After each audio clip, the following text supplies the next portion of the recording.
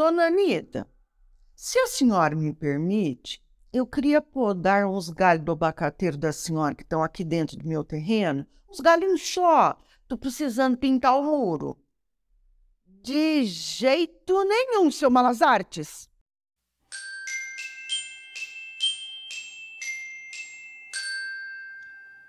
Olá, pessoal. Que bom nos encontrarmos aqui mais uma vez. Seja muito bem-vindo ao podcast de Redigir Fundamental. Eu sou Gislaine Buozzi, escritora e professora de redação. E hoje convido você a vasculhar as memórias da infância e trazer de lá o avô, a mãe, o tio, que contavam a você as situações mais engraçadas de uma personagem popular, Pedro Malazartes. Hoje vamos desenvolver um novo episódio de Pedro Malazartes. É isso mesmo. Vamos escrever um conto popular. Você já sabe, mas não custa lembrar. O conto é uma narrativa curta. O conto escolar tem aproximadamente 30 linhas manuscritas.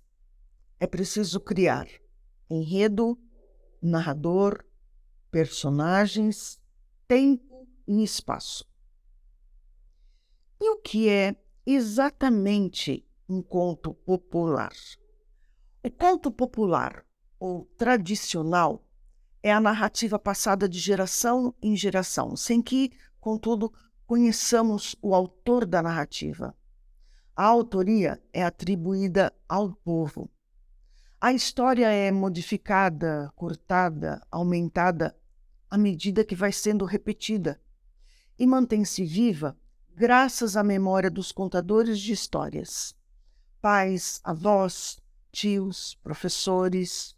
De um modo geral, os contos populares falam de costumes, superstições, crenças de personagens comuns e não de fadas, duendes, nem de criaturas fantásticas. As personagens de contos populares nem sempre têm nomes. Isso acontece porque, nesses contos, as ações são mais importantes do que as personagens, que se tornam representativas de segmentos sociais padronizados.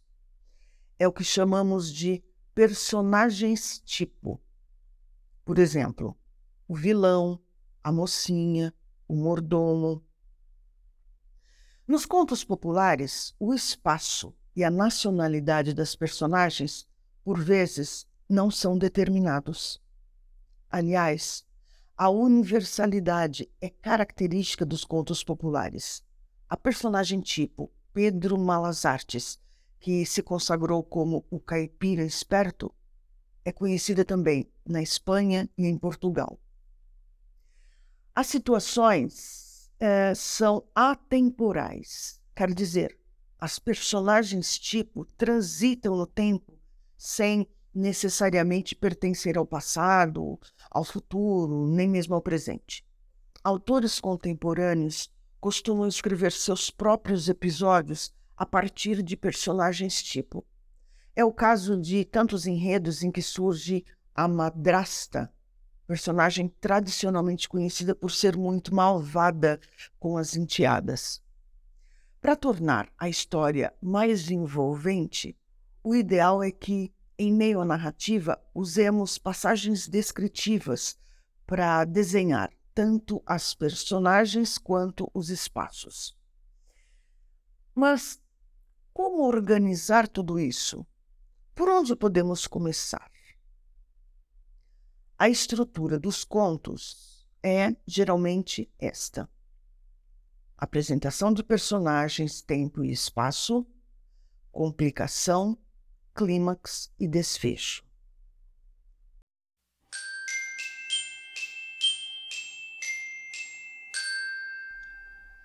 Pois bem, está na hora de conhecermos a proposta de redação. Vamos lá? Vocês deverão desenvolver um novo episódio do conto popular Pedro Malazartes.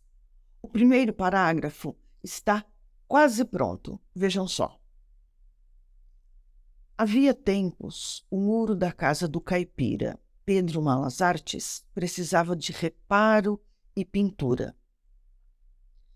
Mas alguns galhos do abacateiro da vizinha estavam dentro do terreno do caipira, de modo que ele não poderia reparar o muro sem antes podar os galhos, que estavam forrados de abacates.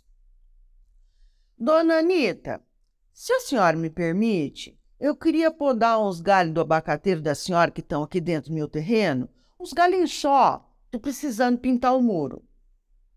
De jeito nenhum, seu Malazartes. E querem saber como eu desenvolvi o episódio? Ouçam. O caipira não esperava por aquela recusa.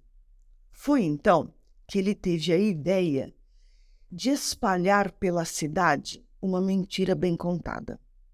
A de que cientistas americanos haviam descoberto que abacates fazem mal à saúde, que engordam, que enrugam a testa, que entortam os olhos, que provocam a queda de cabelos.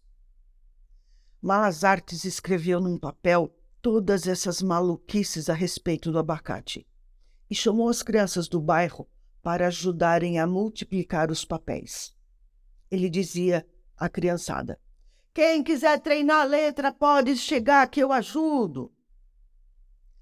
Desse modo, na manhã seguinte, a comunidade do bairro estava apavorada. Pessoas conferiam diante do espelho se a testa estava enrugada, se os olhos estavam tortos, se os cabelos estavam raleados, se estavam gordas. Malazartes assistia a tudo isso de longe. Foi quando teve a ideia de propor sociedade ao seu antenor, o jardineiro do bairro. "Seu Antenor, estava pensando aqui, o senhor quer ser meu sócio? Sei de uns clientes que talvez vão precisar de uns servicinhos." E isso, de fato, aconteceu. Seu Antenor nunca havia sido tão solicitado. Por mais que ele dissesse que só aparava grama e limpava canteiros, algumas pessoas pediam que ele podasse, outras que ele cortasse os abacateiros do quintal. E então, seu Antenor arranjou uma serra elétrica e, do começo ao fim do bairro, o alvo eram os abacateiros. No final da tarde, seu Antenor, cansado, perguntou a Pedro Malazartes: "E aí, sócio, quanto lhe devo?" E, com um sorriso no canto da boca, o caipira respondeu: "O senhor bem que podia podar o abacateiro lá do quintal da dona Anita. Foi o primeiro que eu cortei, Malazartes." "Não me diga. Pois então o senhor podia aproveitar e pintar o muro lá de casa, frente e verso, enquanto eu como um abacatezinho, se é que deu para aproveitar algum."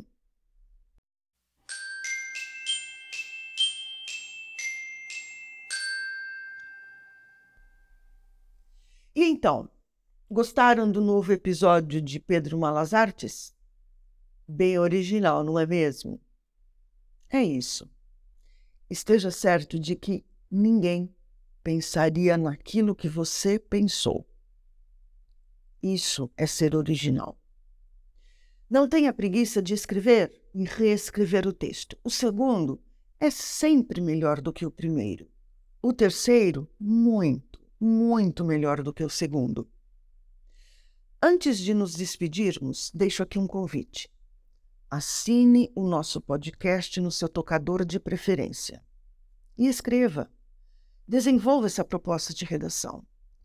Escrever é bom demais. E então, poste sua redação e, quando ela chegar corrigida no seu aplicativo, frequente o percurso de aprendizagem da plataforma Redigir. Lá você encontrará tópicos de gramática e listas de exercícios sobre os principais pontos a serem aprimorados em seu texto. Essa redação que você acabou de ouvir também está disponível no site. Um abraço e até o próximo episódio.